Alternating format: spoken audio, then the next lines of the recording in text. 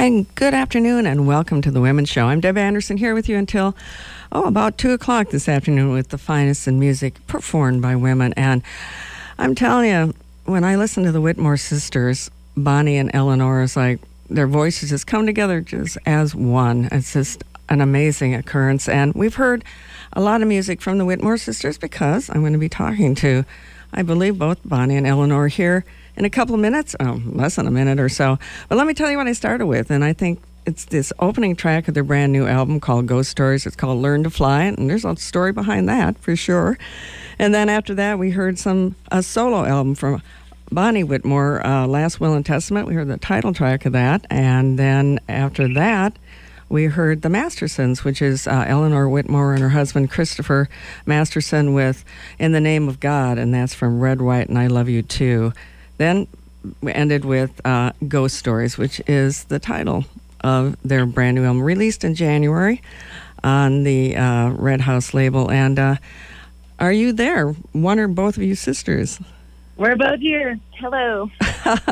Well, great. It's great to have both of you here. And, well, you are going to be here. You're going to be here in Lincoln on Thursday at the Bourbon Theater, opening up for Steve Earle and the Dukes. Earle. Yeah, we're looking forward to it. I bet you are, but, that's not very new for you to be opening for Steve Earle or even playing in his band, is it? Yeah, this is Eleanor speaking. I've been playing with Steve since 2010. Yeah, I know. I'm new, though. I'm new. Oh, you're new. Bonnie's new. Yeah, Bonnie has obviously been, touring around playing songs from her own records, so this is her first time out with the Dukes. And due to COVID, she even had to fill in on bass for a couple of nights for our bass player. It's still not quite normal out here. No, not quite normal. And I did happen to see that you had to fill in there. And of course, the Whitmore sisters, Eleanor and Bonnie, who you're both here, which is so great. Singers, songwriters, multi-instrumentalists. That's why you can fill in. And about any instrument, I suspect. I know Bonnie plays the bass, and you probably play the violin and guitar and dobro and who knows what else. Well, I haven't tackled dobro yet, but mandolin and keyboard. Okay, mandolin. Close enough, for sure. Yes. Are you out on the road right now, or are you just getting ready to go? We are. We've been out since the beginning of June, and we have a day off in Colorado Springs today. Oh, that's nice. Well, I hope Colorado Springs is treating you well. Yes. Yeah, I went to the World War II Air Museum yesterday, which was really fun. Oh, but you didn't try to fly it, did you? Actually, I did fly a simulator, and they were very impressed.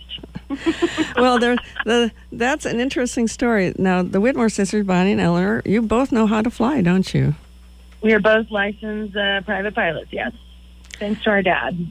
And thanks to your dad, who also was a folk singer. That's true, yeah. You kind of had to sing, play an instrument, and fly a plane in our family. Everybody does that if you're a Whitmore. And sings opera, by the way. Yeah, our mom is the opera singer. Dad's the folk singer. Oh, my goodness. Well, Daddy and the Divas was the band name, though. What's that? We performed under the name Daddy and the Divas growing up. Oh, did you? That's great. So you have sung together before. I know you kind of went off your separate ways. Both of you, the Mastersons did 4 albums. Bonnie Whitmore, you've done 4 albums. And all of a sudden, you decided to do something together. Yeah, I mean, I think we hadn't really collaborated like that since we were quite young in our dad's band, before we left the house. And I think it was important for us to kind of develop our own path. And then, it's something we always talked about doing, but just we're too busy with our own endeavors. And it really kind of took the world slowing down with the pandemic to allow us the time to write the songs and make the record. Yeah, thanks, COVID. At least something good came out of it. Yeah, sometimes I hear the good stories, sometimes the bad stories of the COVID. Obviously, bringing you two together to collaborate on Ghost Stories, which has its own stories behind it. I mean, what was the reason of calling it Ghost Stories, and what is the album, really, the concept of the album about? Well, the original, we planned on titling it Ghost Stories even before we'd written the song Ghost Stories.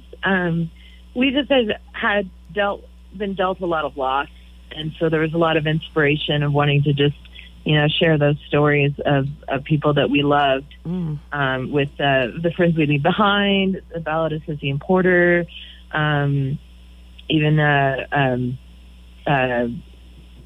why am I blanking on our name? What's the name of our Greek tragedy? Greek tragedy. I was going to get there. You were going to get there. But Ghost Stories, when we wrote that one, we actually originally was very specific about who the story was about. We realized we really needed to broaden it and kind of encompass all the people that are being marginalized along those lines, and to take a look at our system as a whole instead of singing a murder ballad about another black man that had been killed by police officers. It's not just about one person, so we thought we would pull the lens back, and so that's kind of the theme that runs throughout the record. I mean, not all the songs are about dead people. There's the ghost story of my love life, as I like to call Hurting for a Letdown, for example. Oh, gee. Well, there is a lot of hope in there, and certainly the starting out with Learn to Fly. I mean, I thought that's such a upbeat, beautiful way to start, and the way your voices intertwine in it and then come back together is kind of a one voice. Just a nice way to start, and then you kind of delve deeply and darkly into some issues, I guess. Yeah. We did have a lot of fun writing and singing together on this record. I think that's something that, I didn't fully appreciate until later years singing together as siblings. It's just something that's very telepathic and very easy and something we don't have to think about. And it's pretty fun to have a singing partner like that. Yeah, I mean, you share the same musical language, obviously, growing up with all the music around you and singing together. Yeah, it's really kind of a magical. I've been describing it more as like a superpower that we've tapped into. That's and right. It is. It's just really fun to sing with my sister. Well, it's amazing. I mean, there are other groups, siblings, obviously. In fact, you wrote all the songs, or you collaborated or wrote all the songs except for two, and one is from a good friend of yours, Tash.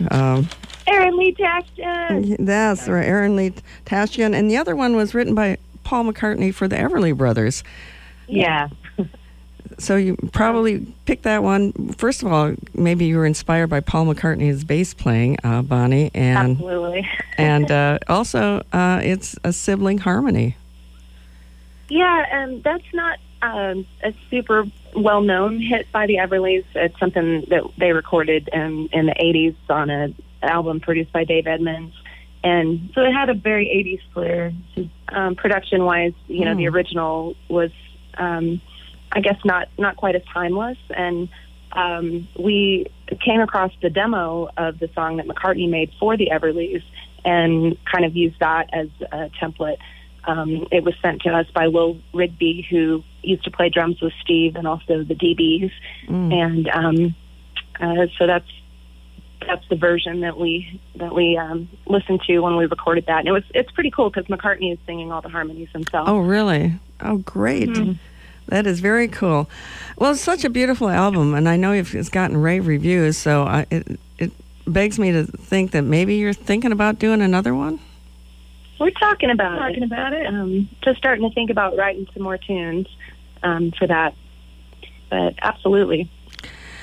Well, you've gotten, like I said, really good reviews for it, and... How do you go about writing? Do you collaborate together, or you like to go off in your little corner and write the lyrics, and somebody else comes up with the melody?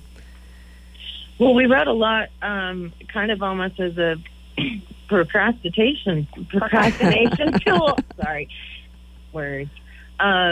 basically the whole reason and catalyst behind this is because I wanted a break and wanted to come out and visit. And my brother-in-law, Chris Masterson, was like, well, you're not going to come out here and sit on the couch. You guys need to make a record. So right.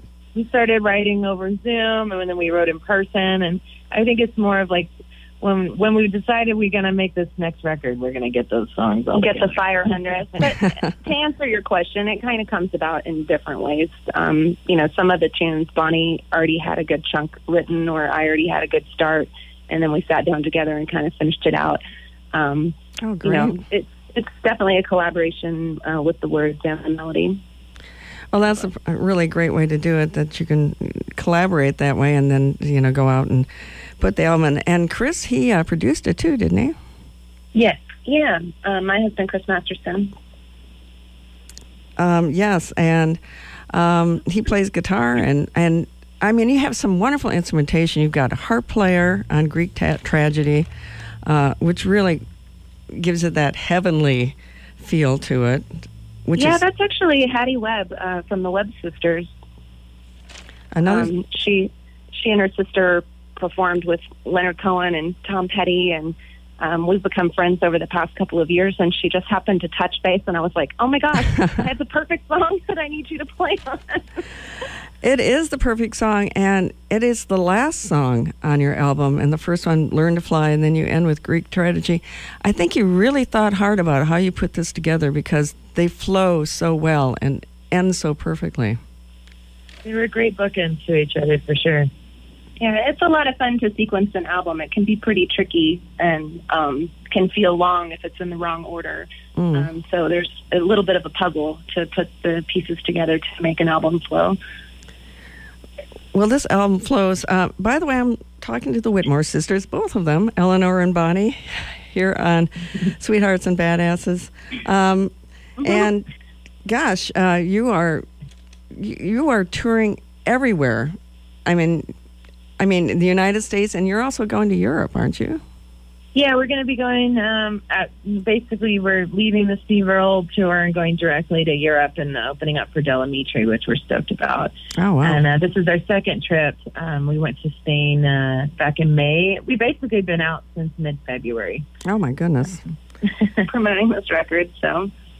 Well, it's been fun to play the songs live and, just see how people respond. Yeah, I bet, because you've been opening a lot. And I guess you're making up from lost time because, the pandemic, you certainly weren't out touring then. Oh, sure. Yeah. Definitely are. Wow. Well, it has got wonderful production. Who are some of the players on there, on the album, on Ghost Stories? A gentleman named Jamie Douglas played the drums. He's based out in L.A., and folks might have seen him playing with Shooter Jennings. And then Bonnie, of course, played bass. Mm-hmm. I played mandolin and all the fiddle and strings. And then a gentleman named Tyler Chester played a lot of the mellotron and organ and keys on the record. I did play some piano. John Gravoff played pedal steel. And Dirk Powell played accordion and triangle on the Ballad of Sissy and Porter. Oh, wow. And that's based on a true story, isn't it? Yeah, we had a very close friend named Chris Porter, who was a singer-songwriter, and he was out on tour and was killed in an accident.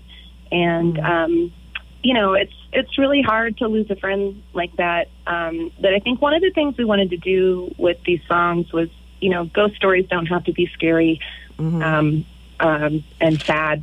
And we wanted to be able to celebrate him because he was a really funny, hilarious, fun individual to hang around. And so that, to write a song like that, it's a very upbeat, fun song. And we wanted to kind of have it be more celebratory than sad. And he inspired, there's a lot of people that were inspired to write songs, including the Last Laugh that was on Masterson's record previously was also inspired by Chris Porter. But, oh, really?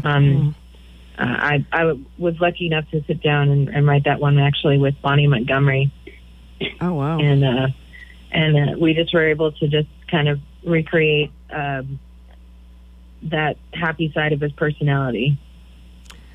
Oh, that's a wonderful way to do that, to be able to write a couple songs and have them, they're there always forever. alive with you. Indeed. It's just a way to kind of carry the memory on. Absolutely. There's a wonderful quote that I read that you mentioned, ghosts are always with us, waiting for that right moment or to reveal, or the reason to reveal themselves. Is that kind of how you feel about these things? Yeah. And I think, loss is something that's universal. Everybody has dealt with that at one time or another. So, writing these songs was kind of therapy for us, and hopefully listening to these songs will be helpful to some other people. Well, I think so. I mean, every time I listen with headphones, and it's like, oh my gosh, this is just overwhelmingly gorgeous, especially I just really love Greek tragedy. And in fact, I wanted to end the interview with Greek tragedy because I think it's incredibly beautiful in its lyrics and how you orchestrated it, and your voices. Your voices are ethereal. When you put those voices, your two voices together, it kind of is magical. That's why I really hope you do something again. I know you both have done 4 albums apiece. The Mastersons, and Bonnie did hers. We played Last Will and Testament, really rockin' song. And I also played In the Name of God, which is a fantastic song from the Mastersons. But when you two come together, it's a whole different dimension. Well, thank you. A lot of Whitmore. We had a lot of Whitmore, yeah. We had a lot more of the Whitmore there. Yeah. We kind of channeled a little bit of the Beatles when we were recording Greek Tragedy. We love to take, if we're having a conversation about something that's really tragic, then it's nice to pair it with a melody that's a little bit more fun, or, I think that's kind of the fun in recording and writing, is that you can write a lyric that's extremely sad and cutting, but if you pair it with a melody that's like fun or playful, it can kind of take the edge off of it. And so there's kind of a balance when you're writing and recording to, you could make a song that's just really depressing, but you can kind of sugarcoat it with some strings. Well, the Greek tragedy is about Justin Townes Earl, actually. It was inspired behind that, but it's also kind of just we've lost a lot of friends to addiction. And, so it's I'd say that he was the catalyst, but there's definitely a lot of inspiration in it. Mm-hmm. Well, you two obviously have a very close relationship, and it's great that you can travel together, and you really don't mind being on the road for 6 months at a time? Well, I say every day, I say this especially after the summer, and we got that really horrible news of Roe versus Wade, but I just kind of feel like every day that I don't murder him is a good day. We're doing well. That is a good day. So you're going to come to Lincoln on Thursday. You're going to be at the Bourbon Theater. Have you ever been in Lincoln before? Either one of you? It seems like we always end up playing Omaha instead of Lincoln, so I'm excited to come through Lincoln this time. We've got some good friends there and are looking forward to it. Well, and we're looking forward to you coming for sure.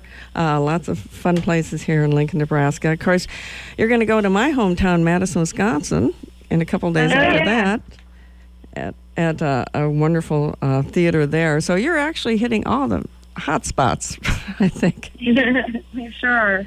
Around the United States, and then, of course, off to Europe, which apparently you have been in Europe before and played. Is it tough to be an opening act for somebody like Steve Earle? I don't think so. I mean, he's very generous. He gets up and introduces us to the crowd every day when we go on, and kind of gives us his full blessing. And the audiences have been very warm to us. Sure.